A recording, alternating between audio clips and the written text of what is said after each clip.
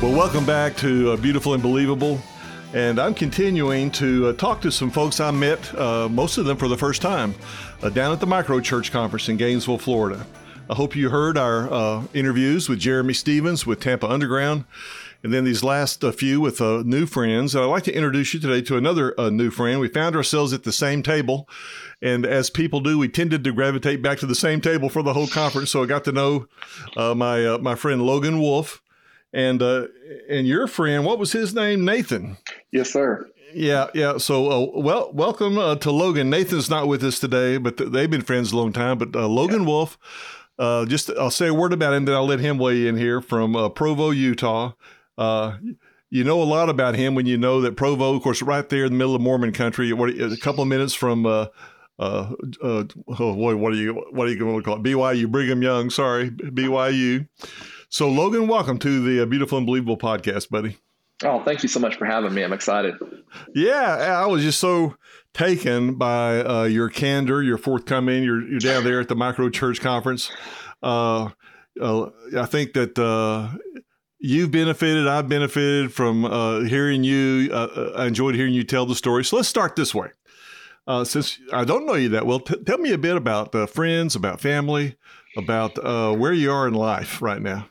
Yeah, my wife and I, my wife's name is Grayson. We've been married almost 14 years. We'll celebrate 14 years in May. And we were married 2 years before moving to Utah as church planners. Yeah, I thought, what could I do that would cause a divorce? And then I moved her across the country. Then you nearly found out. Yeah, I was like, all right. So now, what were you doing before the move to Utah? What were you doing to make a living? I was a part-time youth pastor. Okay. And then I was a full-time exterminator. So, really? Exterminating what? I was rats, bugs, roaches, all that kind of stuff. Okay, just checking. I love that. Yeah, no, it was a good job because you knew where not to eat. And so it was a really good job. Wow. 2 years in, you pick up and move from the East Coast. Is that right? We did. Yeah. From North Carolina. Okay. And then we've been here. We'll celebrate 11 years on May 12th. And we have, since moving here, we have a 5-year-old boy named Jacob and a 2-year-old boy named Benjamin. He turns 2 actually this month on the 31st. So, well, congratulations. Yeah, my youngest one's a boy. His name is Benjamin. Great name. Yeah.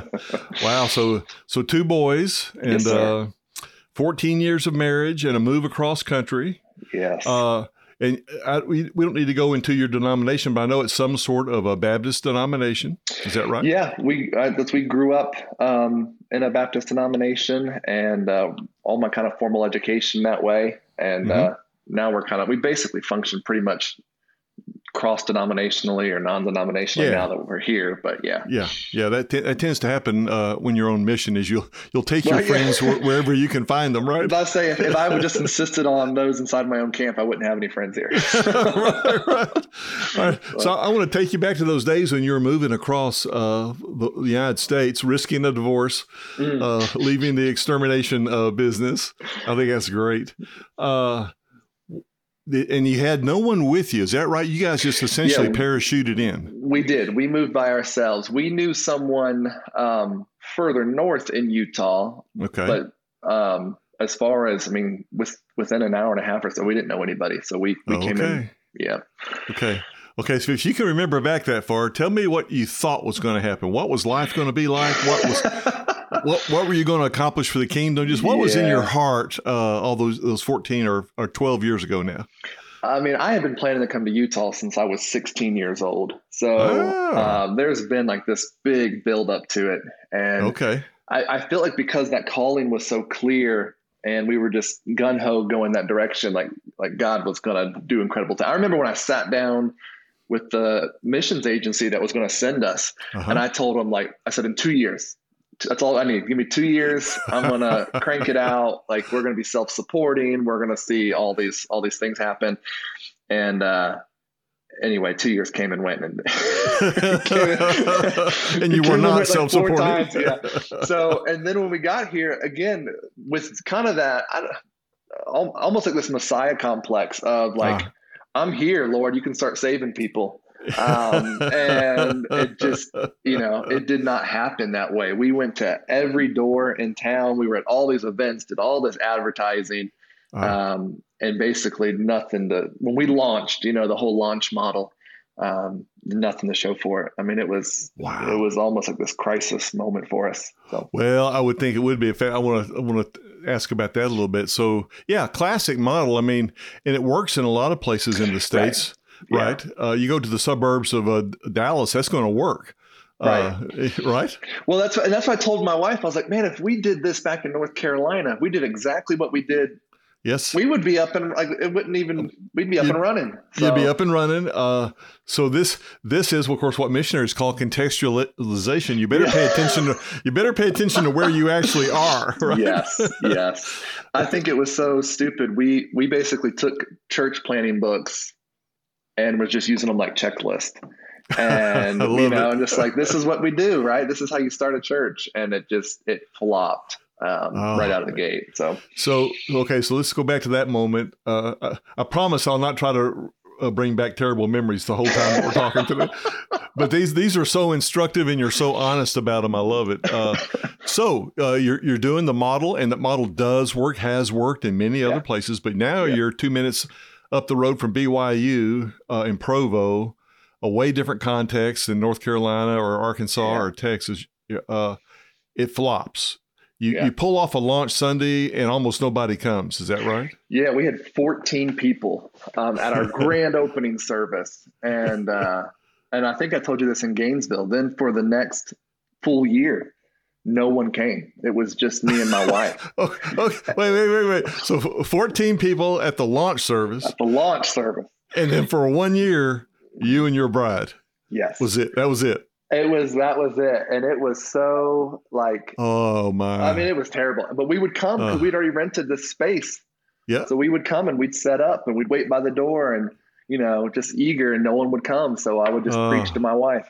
And, so you'd actually stand up and deliver whatever you had prepared. And oh my gosh. And she would sit there and take it. Man, did you marry?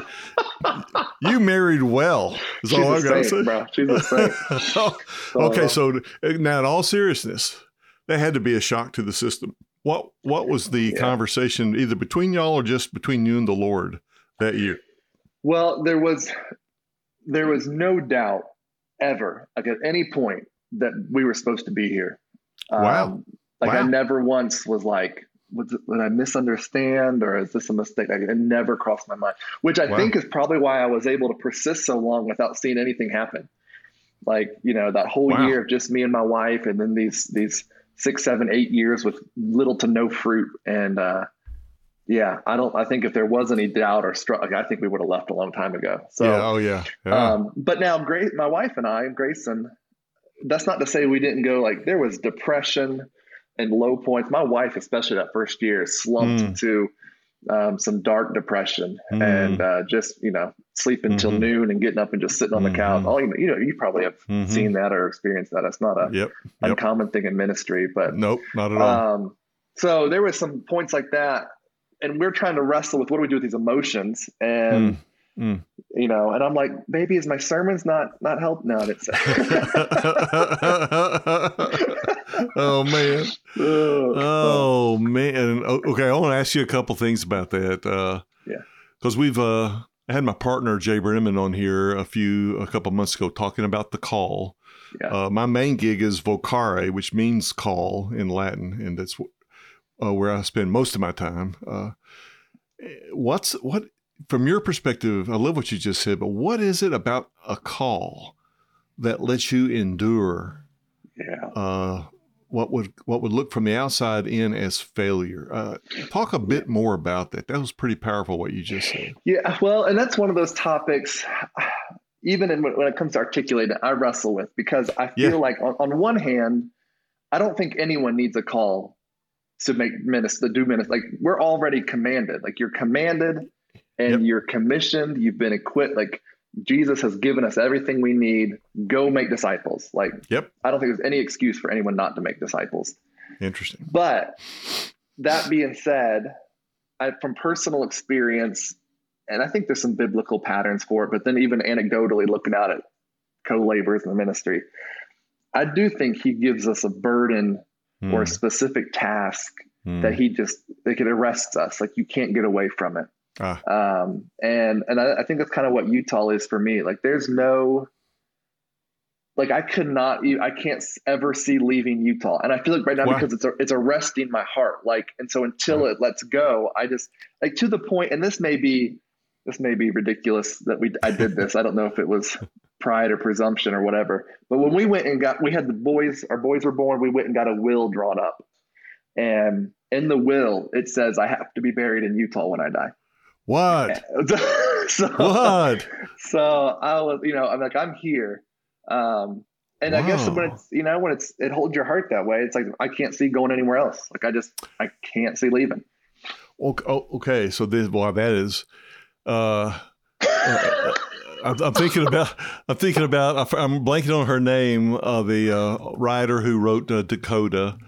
And my partner Jay will use this phrase sometimes. She'll talk about spiritual geography. That it does seem that there's something about where we are that shapes us. Yeah. And there's something about who we are that may in fact draw us to and she's talking about like literal geography. Yeah. Can you articulate what is it about Utah? The people? Is it the literal geography? Is it the need? Is it Mormonism? What is it? I think it's the need. And I think I shared this with you in Gainesville. I think because I encountered that need so early, like in high school, right. It's just something that's just part of my own spiritual development, maybe just growing up. Yes. And I can't divorce it from my history, and I can't divorce. So I think that's a big part of it. Now I lucked out in that, the physical geography is beautiful here. Like this is a great place to be. Right. So, but it is such a tremendous need. And I feel such a, I don't know, just a burden, maybe even an indebtedness to bring the gospel here to the people here. I love it. I love it here. Wow. Okay. So I had forgotten about your high school story. So take a minute and tell us that very personal story, a little bit embarrassing about your first run-in with a Mormon. Yeah. Yeah. So I grew up in North Carolina. I'm a believer in high school. And in 10th grade, I encountered my very first Mormon. Okay. And I had never knew anything about Mormonism, never met a Mormon, but it's a girl who sat in front of me in chemistry class. And there's a little bit of chemistry between us. And it helps to meet a cute Mormon. She actually becomes my very first girlfriend. Okay. And we're dating for a month. Mm-hmm. And her parents tell me after a month, like, you have to read the Book of Mormon if you're gonna keep dating. And so I'm like, madly in like with this girl. So I read not just the Book of Mormon, but I read all their standard work. So the Doctrine and Covenants and Pearl of Great Price. Okay. And I just as this young Christian, not just spiritually immature, maybe, but just I'm a teenager. Yeah, right. I'm like wrestling. Yeah, I'm like, I don't have it all figured out, and I'm like wrestling. Like, what am I reading here? Because you could read the Book of Mormon, so much is plagiarized from it that you go, okay. So much comes from the Bible. Yeah, so much comes from the Bible. But these other books of Scripture are like raising a lot of questions and red flags. Mm-hmm. So I go to the Christian bookstore, something they have in North Carolina, but not in Utah. And I get a terrible little book called Fast Facts on Mormonism. Okay. And everything that's true, it's documented, but I think in its brevity, it just comes across kind of condescending, argumentative almost. Yep. And unfortunately, I absorbed not just the content, but that attitude and the posture, the attitude. Yep. Yes, sir. Terrible. And so I go to this girl after I finish reading this book at school in the hallway. And I say, look, your parents have lied to you and your church has lied to you. Whoa. And you're working your way to hell. Whoa. And this is an actual conversation. Wait a minute. So the shocking news is that she broke up with you after that. I know. And it was so like, how ridiculous are high school students? Because I saw that going 100 different ways, and it never once dawned on me she'd break up with me. Like, I just thought so it was a heart-wrenching experience for several reasons, but it was also catalytic because it exposed me to this idea of grace plus works that I don't think I had ever given any thought to before. Ah, nice. And so I began to like read everything I could on Mormonism, stuff written by Mormons, ex-Mormons, Mormons turned Christians. I mean, from Christian perspective, people have never been Mormon, read everything. I started meeting with the Mormon missionaries and going through all their lessons, probably to the point that my parents were freaking out a little bit. We're worried about you. Good for you though. Wow. But it was this, like, it was instrumental. And so even like, I feel God stirring me, like, I want to go make disciples. I want to reach people with the gospel. So I thought maybe just missions in general. So I went and took this trip down to Brazil. I raised money myself. I went by myself and stayed with a missionary there in Brazil for 3 weeks. And I think I told you this in Gainesville. I don't remember, but I was seeing more Mormons in Brazil than I'd ever seen in North Carolina. In North Carolina, right? You know, yeah, there was like herds of Mormon missionaries just roaming the countryside. And I'm seeing that the very first temple built outside the U.S., the first Mormon temple, is there in Brazil. I saw that leaving the airport. And it's just all this stuff stirring. And so by halfway through the trip, the guy, I think very astute, discerning, just said, "Hey man, why don't you tell me what's going on? Like, what's going on in your heart? What is God showing you?" And so I just unpacked all this. And he said, you need to go to Utah and just see if maybe God's calling you out west to Utah. And he says, "I know a guy whose brother is a church planter in northern Utah, in Ogden." Okay. And he says, "I don't know him personally, but go call him." So I did. I don't know the guy. I came home from Brazil. I called him. I said, "Can I come spend like a long weekend with you?" My parents talked to him to make sure he wasn't going to kill me or something. And basically they sent me off, and I came out here for 3 days, and he showed me around Salt Lake City and Temple Square. And I mean, God got all over me. Like, this is, so I've been so from that time on, I'm still in high school, but every summer since then, I kept coming back to Utah. And I think God just solidifying that in my heart. So. Wow. I love how call can come at you sometimes like 90 miles an hour. Sometimes it sneaks up on you. This has been a long time brewing for you. Yeah. Okay. Well, let me ask you about this then. Okay. So you go out there and you have landed, and God is going to save Mormonism through you. How ridiculous. Oh, mankind. You're a brave man is all I got to say. And I think there's a pretty strong stubborn streak in there somewhere, because so you launch a year with essentially just you and Grace, your wife, and then another 7 to 8 years of very little fruit. Talk about the next 6 or 7 years. There was a tiny bit of movement, but not much. Just talk us through that a little bit. Yeah. I mean, it's so funny. We came out here to start a church, and no one ever told us how to start a church. And so again, that's probably why we fell into using those church planning books, like checklists. Like, I don't know what to do. In fact, I think one of the biggest mistakes among many mistakes was not having a solid biblical ecclesiology and understanding what church is, how it functions. Yeah, that was I think it's one of our biggest mistakes. So anyway, we come in and we go through that year. Another couple moves out to help us. We're still meeting in the conference center, still doing mobile church. We get a little bit of traction. So we're averaging on Sundays about a dozen people, including our 2 families. Wow. Okay. We do that for 5 years, and we're doing mobile church for 5 years, and we're doing everything we know. We're taking invitations door to door, not engaging people with the gospel, which I think is what we should have been doing door to door, but we were just inviting them to a service where they could hear the gospel. Yep.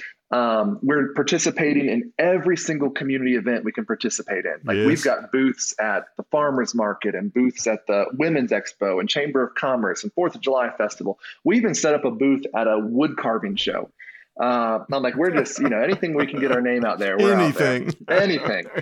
And so we would have big surges, like anniversary services. We'd have 40, 50, 60 people. Oh, baby. And then it would drop back down. And these were friends and neighbors that just because they knew us, they would come. They're not interested in what we were, leaving Mormonism or anything, but they were friends or, so they would come support us in that, I guess. Yep. 5 years in then, a friend of mine in Taylorsville, so Salt Lake County, comes to me and says, "Man, I've been here 12 years. I'm burned out. I'm tired. Will you take over my church?" Oh, okay. And I said, no, like I got my own mess going. I don't need to get other people's messes. And he's like, no, I don't want you to like leave Provo. He's like, but would you consider doing something like multi-site? How big was his flock at that point? Do what? How big was his church at that point? So he was probably running 80 plus people. Okay. And they had their own building, a very large building right across from Taylorsville City Hall. And he had a part-time worship leader, some staff. So I thought about it, but from the time he asked me that till the time he moved was 1 month. So there's no transition. We don't know how to do it. We're from two different sending agencies. So there's all this conversation in the background, like who's going to take the point, who gets. Sure. So it's chaos. Wow. Right. Well, we right the ship. I end up making the guy that moved to Provo to help me. I make him a campus pastor in Provo. And then the worship leader up there, I make him a campus pastor up in Taylorsville. And then he's going to lead worship in both cities. Okay. They're about 45 minutes apart. All right. And then I'm just going to go up there and preach Sunday morning. I'll come down to Provo and preach Sunday night. In fact, with that merger, it let us get out of the conference center and we got our own building in Provo right across from Brigham Young University. So now we have 2 buildings. I've got 2 staff members. Wow. I kind of thought I'd arrived, man. I was man, you got it going on after 5 years of hard, disappointing work, right? I did. And it was like such a pride because when we were getting ready to move out here, like people were telling us like, get out there and start yourself a building fund. You got to get a building fund right away because Mormons are going to expect a building. You got to have a church building. And now all of a sudden I have 2 buildings and I'm thinking, I am twice as successful as every person that gave to get me out. This is it, man. And anyway, it's okay. I love it. Oh, it's ridiculous. So we did that for a couple years, and I began to get kind of discontent in my heart.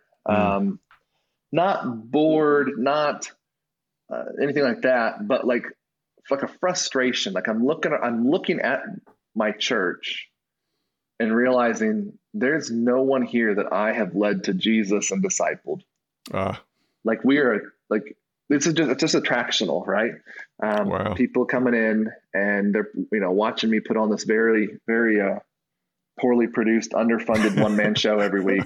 And like, this is like, I'm getting a little frustrated with it.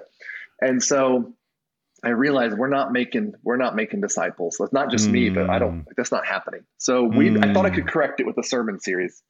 I love it. That's how we all think, isn't it? We all think that way.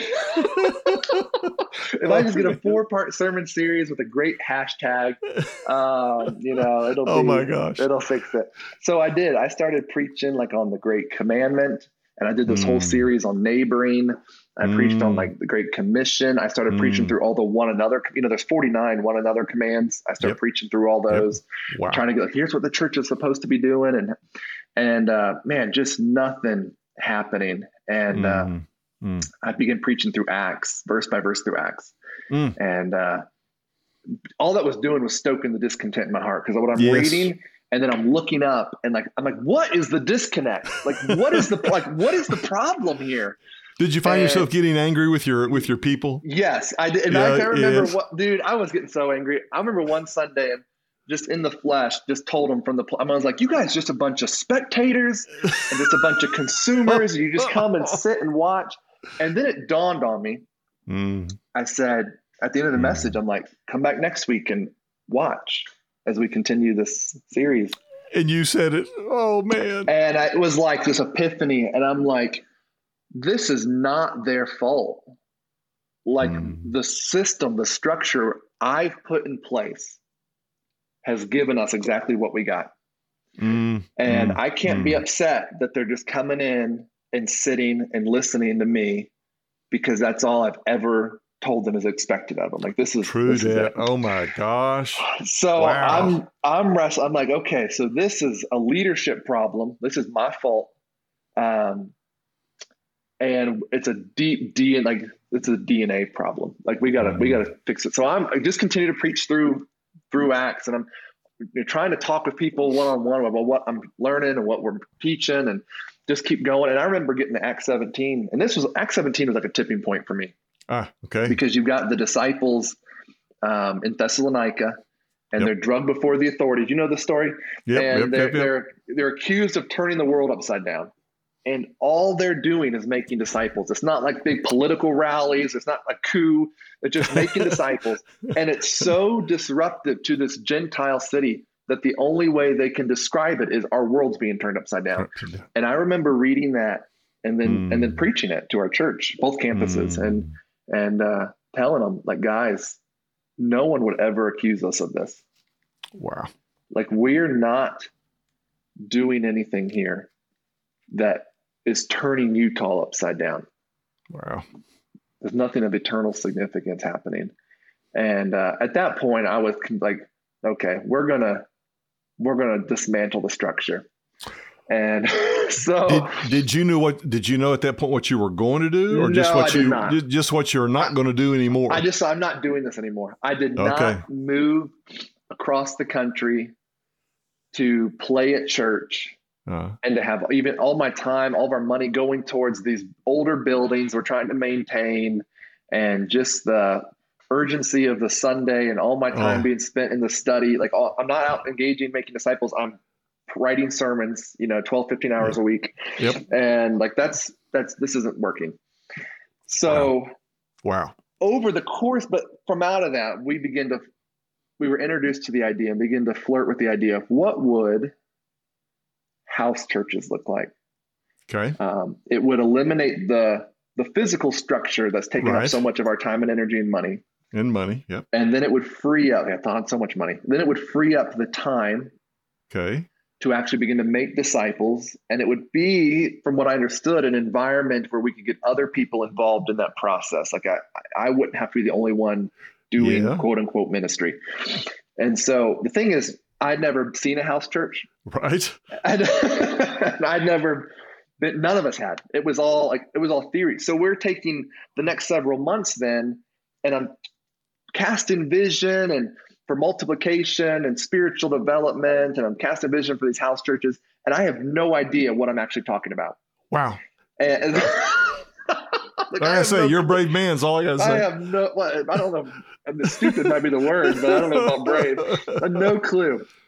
And so we thought we were preparing people. Again, hindsight, we probably could have took much longer, much slower, over communicated.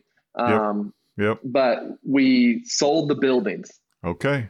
So we got rid of both. It's like, Cortez comes to the New World. Yep. Burns the ships, which is a jerk move, right? Right.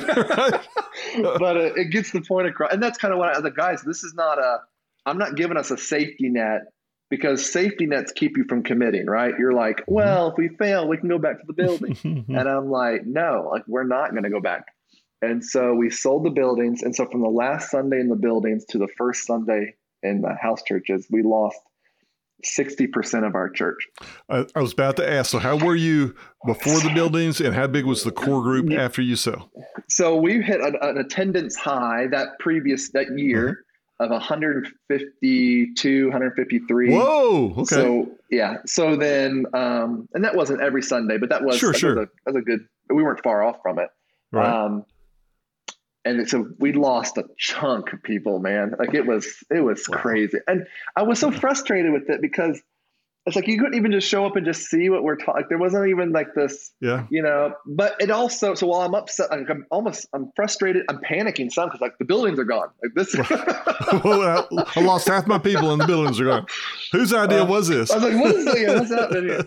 But it did affirm, like, I was like, okay, all this does is confirm what I already saw. Like there was spectatorship and there was consumerism. And while I may have fed that, it was a reality. So, this wasn't necessarily a bad thing. So we go into these house churches. We don't know how to, like, we're just stumbling through them. Like, we don't know what to do. And, house church can tend to swing to two extremes. It can turn this into a social club. Or it can turn into just like a traditional church service in your living room. So it's like we're bouncing between these extremes. Now, what year is this? What calendar year is this? 2019.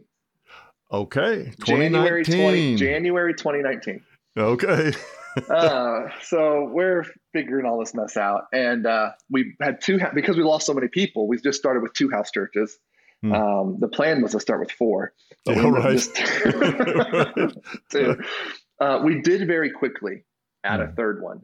And then in 6 months, we added a 4th one. And by the end of the year, we added a 5th one. And so which sounds like, multiplication. No. I had to be at every one of those house churches. Oh, brother. Because they were I had to lead them. Yep. And they're in 5 different cities. Oh my gosh. And they're meeting at 5 different times. So most of my whole Sunday, I'm bouncing between these. You're out of your mind. This was ridiculous. And I had people trying to get where I didn't have to go to all of them. I had, but they were so still tied to me. And so I had to, God's like speaking to show me, like, look here, you're talking about equipping people, and you're talking about releasing people, and you're talking about multiplication, and you don't know how to do that. And I realized, like, this, again, it's a leadership problem. For all the verbiage, I didn't know how to actually release the ministry to people. And so I'm like, this is gonna, oh my goodness. Now there's no buildings to sell, so we can't start over. Like, I don't know what to do. So we resorbed the churches. We went back to 2. And we actually got someone to come and provide some coaching. Are you familiar with E3 Partners? E3. So, yeah, somewhere I've heard of E3. Okay, they do a lot of movement stuff. Okay. And anyway, there was a brother that I just crossed paths with. Okay. Years before here in Utah, who was working with E3 Partners. Okay. And so he said, hey, I'm willing to move my family to Salt Lake County for about a year if you want some coaching and some help. And I thought that was a blessing. And so he did. He came down. Right. And he basically was starting to give us some tools and some principles, not like hooks, not like boxes to, house churches want to organize, but just like, here's some things to consider. And are you doing these things? And do people understand these truths? And it was like, okay, now we're getting in the swing of things. And they were seeing some deep spiritual health start to happen. Okay. Things that some of the people that had stayed with us through the transition, all of a sudden are confessing these deep sins that had been there the whole time, like for years. But you're not going to talk about on Sunday morning. That's exactly right. They were sitting in the back row, no interaction, no engagement, and no one knew. And then all of a sudden, where there's this conversation and there's a space for care and the space for prayer and confession and encouragement, and things are starting to, and God just begins to shape. And dude, I'm talking about, just deep sins starting to come out like this. Wow. So, and I'm like, okay, this is like, he's doing things in my heart. Now he's doing this in the body. And it's like, that's what, if you're going to talk multiplication, you want healthy multiplication. Like we don't want to just multiply broken, we want to multiply health. And so, and I think that's exactly what he was doing. And he brought new people in, he took people out. I mean, it was a powerful season. And then COVID hit. Yep. So, and all the churches, including the Mormon church, just stopped just stopped. No one's going to church in Utah. And because we push these house churches into smaller groups now, we just continued to meet. Okay. So we didn't stop. Like, it was actually, okay, we're actually like, I think we're kind of, this is our bread and butter, guys. Like, this is our time. Like, this is it, guys. Let's not mess this up. And we're continuing to learn and grow, and God's still pulling things out and shaping and teaching us. And then we get to about July of 2020. Okay. And I wake up and I've got a text message, and it's a video of one of the brothers from Salt Lake County baptizing his coworker in the bathtub.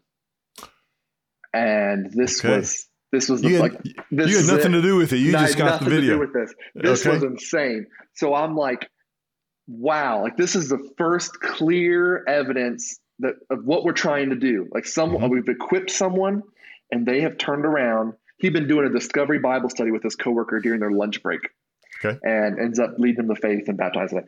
And I'm like rejoicing in this. And then instantly, all this fear and pride come up in my heart, like overwhelming. And the pride, like, well, why didn't he tell me ahead of time? Like, why couldn't I have been there? Like, what, what's he, does he think he doesn't need me? And then the fear of like, well, does he know what to do? Is he going to be able to disciple? What's people going to think that are supporting us from outside the state when they realize I wasn't there. You weren't even there, right? Bro. If you had told me, because of all the mess we'd already gone through with this transition and doing, in spite of what people that were going to sell the building, this is what God's calling us to. If you had told me I had fear of man in my heart or even pride, I would have said, there's no way. And then there was so much more there. It was like so much there. And don't you hate it and love it all at the same time? Oh my gosh. Wow. So that was the first. So then it just keeps happening. And as of last Sunday, from that first time, July 2020, as of last, we've seen 67 men and women profess faith and be baptized. What? And I don't say that. I don't say that boastingly because I didn't do that. Like I didn't baptize 67 people. Right. I wish that'd be awesome. But like maybe half a dozen of those, maybe I've led to faith and baptized. But it's someone. Maybe half a dozen. Maybe half a dozen. Yeah, don't skim by that. So maybe half a dozen of those almost 70 were me. And the rest were other people. Other co-laborers, because now we're this network of house churches. So there's a lot of first generation, just like here. But now a chunk of those, and this was what's so cool, are second, third, and fourth generation. So like one of these brothers that I led to faith and baptized when we were still in the buildings. Okay. He ends up leading one of his best friends to faith and baptizing him. And then that friend turns around and leads his wife to faith and baptizes her, and she turns around and baptizes someone else. That lady doesn't know who I am, right?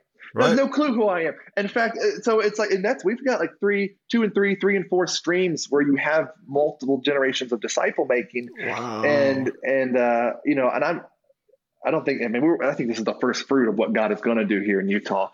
But I just love it. It's very much if I was removed from the picture, I don't doubt at all that the work would continue because there's enough brothers and sisters here that caught the vision and have the tools and the confidence through Christ to step out and just keep doing it. Wow. And again, I think, and I'm speaking, but I think we're I think just more that's going to come. Like, I just think we're seeing the first fruits of all that's coming down the pipeline here. So it's a really exciting season, man. It's awesome. Dude, man. Well, I heard some snippets of this, of course, at the conference. You should have been presenting at the conference, man. Those people don't know who I am. They don't know who you are, and not because you're an expert. But you're an expert in this way. You've lived it. I love your candor about how you started, the failure. That's probably the best word for it. The disillusionment. Coming to terms with your own pride. And then, of course, I'm like 30 to 40 years older than you, and I can only tell you that owning your pride and arrogance for me has been a lifetime. Yeah. It's like I didn't have my last pride woodshedding from the Lord like 50 years ago. It happens continuously, okay? Yes, sir. But it is sinful and it is prideful, and it's somehow in the Lord's grace, He'll use that confidence that someone like you has to keep trying and to keep going. It's kind of a bit of a light and shadow of a strong gift. Well, and I'm learning that, and even through this, even with all this good stuff happening, he's pointed out at times like, Logan, there's a chip on your shoulder. Yeah. Because I was finding myself sharing things on social media, like praise God, 2 people baptized today, but I was sharing it on social media to get at the people that were running their mouths about us out of the state when we sold our buildings. Yep. And so here's this incredible thing God's doing, and I was perverting it. Yep. Because I was angry. And so it ended up, like, again, you're right. And that was more recent than even those other incidents. I've gotten off all social media. I just deleted it because I was like, all this is doing is feeding that. And this is bad for your soul. Right now, I can't do that. So it was. Yeah. Good for you. Well, I don't know if that feels mature to you or not. All I can do is encourage you. That's a very mature response because for those of us who either are clergy or were clergy, this maybe is the biggest manhole that we step into. Is this pride underneath the veneer from the pulpit anyway of humility, and we'll tell a story on ourselves in the pulpit, and everybody thinks, oh, isn't he humble?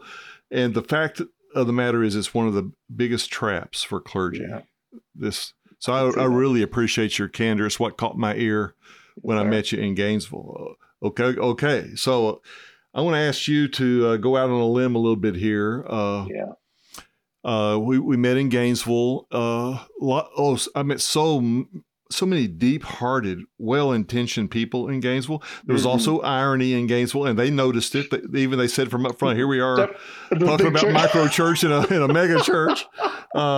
And so there was, anywhere there's human beings, there's always irony and contradictions and all that business. What did you take away? What did you learn? What are you worried about? What are you encouraged about right now in the body of Christ? Just talk about that for a bit. Yeah. I was really encouraged by the geographical diversity that was represented in the room. Well, there was a lot. You're right. Yeah. It was more than a dozen states. It was 3 different countries. Several countries, lots of states. Yep. That was so, and I tell you, doing house church, or they're calling it micro church, which there's probably some nuances to it, but sure. It can feel like you're in a living room, you're on a couch, you're on a dining room table, it feels very small. Sure. And if you drift from the Great Commission, if you drift from God's heart, you start looking at the smallness of it, and it can feel lonely. And so that's why it's so good to go to things like that, or to network outside of your own church, to be able to look up and say, "Oh, we're actually part of something much, much bigger." Like, this is not just us. Like, this is brothers and sisters all over the country and around the world. And God's doing what we're seeing here. I mean, I'm grateful to be able to share what we are seeing this season. I know it's not unique to us, because I heard, it's just God's doing stuff like that all over the world. And it's just like, we're part of that. So that was really encouraging to me. Super, super encouraging to my heart. Like, for no other reason, like, that was one of the best things for me. I don't know. I think there's still this tension between the traditional box legacy churches and maybe these smaller expressions of church. Yeah. And I think I didn't feel it there. The tension was mentioned, though. I thought the way that those brothers and sisters who presented talked about legacy churches in such a respectful. It was. I thought that was great, because I've not always done that. Right. But it was. They were. It was very gracious, but the tension between the two was not ignored. Right. And I think sometimes people gathering in a living room or in a front yard or in a park is looked on as that's not church. And I think so long as we have that perspective, like, church only happens in these walls or under a logo, or I think we're going to bottleneck what God intends to do around us. And so nice. I don't know. I don't know the answer to that. I'm sure networking, relationship building, prayer is all going to be pieces of it, but the tension is still there. So anyway. Well, I appreciate that. I love your observations. I think that's right. I'm glad to hear you talk about networking. I think that's key anyway to movement in general, but it certainly is key for not feeling alone. Absolutely. Yeah. And earlier this week or last week, I talked to Kevin Penblot from St. Louis with Canvas Network. They're pretty much a startup, but he's got a long history in ministry. Same thing. Network is almost like, in some ways, saving them, but just to have network encourages when you feel so alone. Yeah. So let me ask you this. This is not a litmus test. I just wonder, how would you say today, how would you answer this question? What is church? I'm not looking for the Bible college answer. I'm just wondering, how would you kind of try to communicate to someone who's not a churchy person? What is church? Not a churchy person. What's church?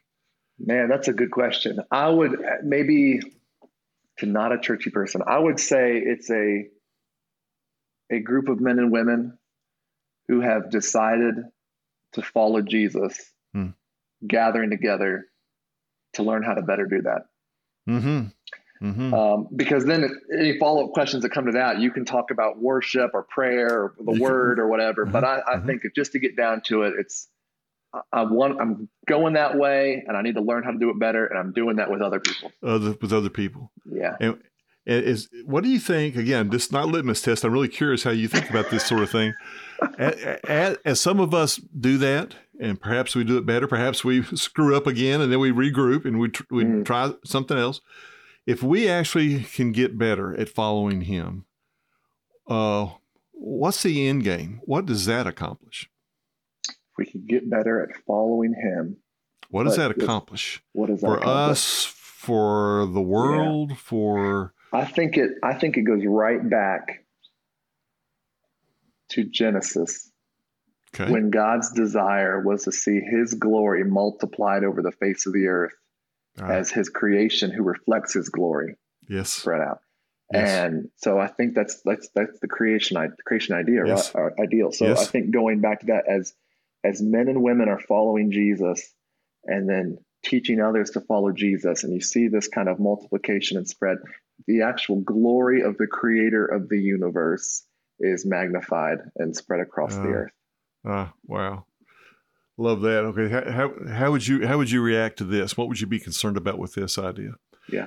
That as us followers of Jesus actually begin to love our neighbor, as we double down on actually following him and not just talking about him, but following him. See, I would say, especially with my non-Christian and my none and done friends that I have, that really what we're about is the Jesus way of human flourishing. Jesus way of human flourishing.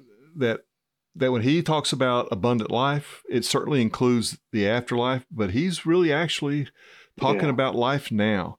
What would be your, what about that do you like? What about that would cause you a little concern? I like all of it. So, well, that is very much true, right? Because if we're going to say Jesus is our Lord, and Lord it means he's all, like everything I'm submitting to him, every area of my life. So it's not just this hour on Sunday, but I mean, it's my finances, it's my career, it's my family, it's my sexuality, it's my, I mean, we could just go to it's everything, right? So if that's the case, well, then you would expect then him to bring eternal transformation, radical to each of those areas, right? So I completely agree with that. Like that's he will bring those things back to the way they were intended at creation. I love that you first mentioned Genesis, because that's my understanding too. When you flip over a few chapters and you have the promise to Abraham, and then the long, sometimes tortured history of Israel that then finds its fulfillment in Israel's Messiah, Jesus. Yeah.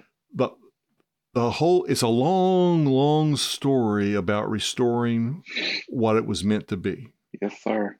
And the imagery is strong: paradise, Garden of Eden, walking with the Creator in the cool of the evening. Those word pictures that we get out of Genesis 1 and 2, and they stir our hearts. And then the end of the Bible, of course, Revelation. Again, there's no need for a temple. He's the light. I love that. The tree of life is there again. It just stirs our hearts. Something about this is how it was meant to be. Yeah. Well, it also gives us this great hope, right? Because for all the frustration and the heartache and the tears and the difficulties and the things we see going on in the world or in our own homes, we have this picture in Revelation as it ends. It ends the way he intended it. Like that, he's working still. Like, so this isn't it. This isn't it. He's still at work, and he will be at work, and his purposes will come to fruition. Oh, this is eternity writ in our hearts. Amen. It's just in there. Well, okay. All right. I think we've yacked for about an hour, which is about probably the limit of patience of our listeners, but it's been great. Logan Wolf, Provo, Utah, one of the most honest guys I've met in a long time. I love your candor about yourself and your journey. I think guys are going to be able to find you on the web in the show notes. We're going to make sure. But what's the website off the top of your head? Is there a website? Yeah, for the church, it's crosspointutah.com. Okay. And then I've got a Linktree. Linktree is Logan Wolf /Logan Wolf. So. Great. So track this guy down, watch what happens with him. Heck, who knows what's going to happen in the future? Given your last 10 years, who knows what the next 10 will be like. And so thank you. Thanks for taking the time, Logan. Much appreciated. And to our listeners, man, thanks for listening in. Hope you enjoyed Logan Wolf, and we'll see you next time. Much love.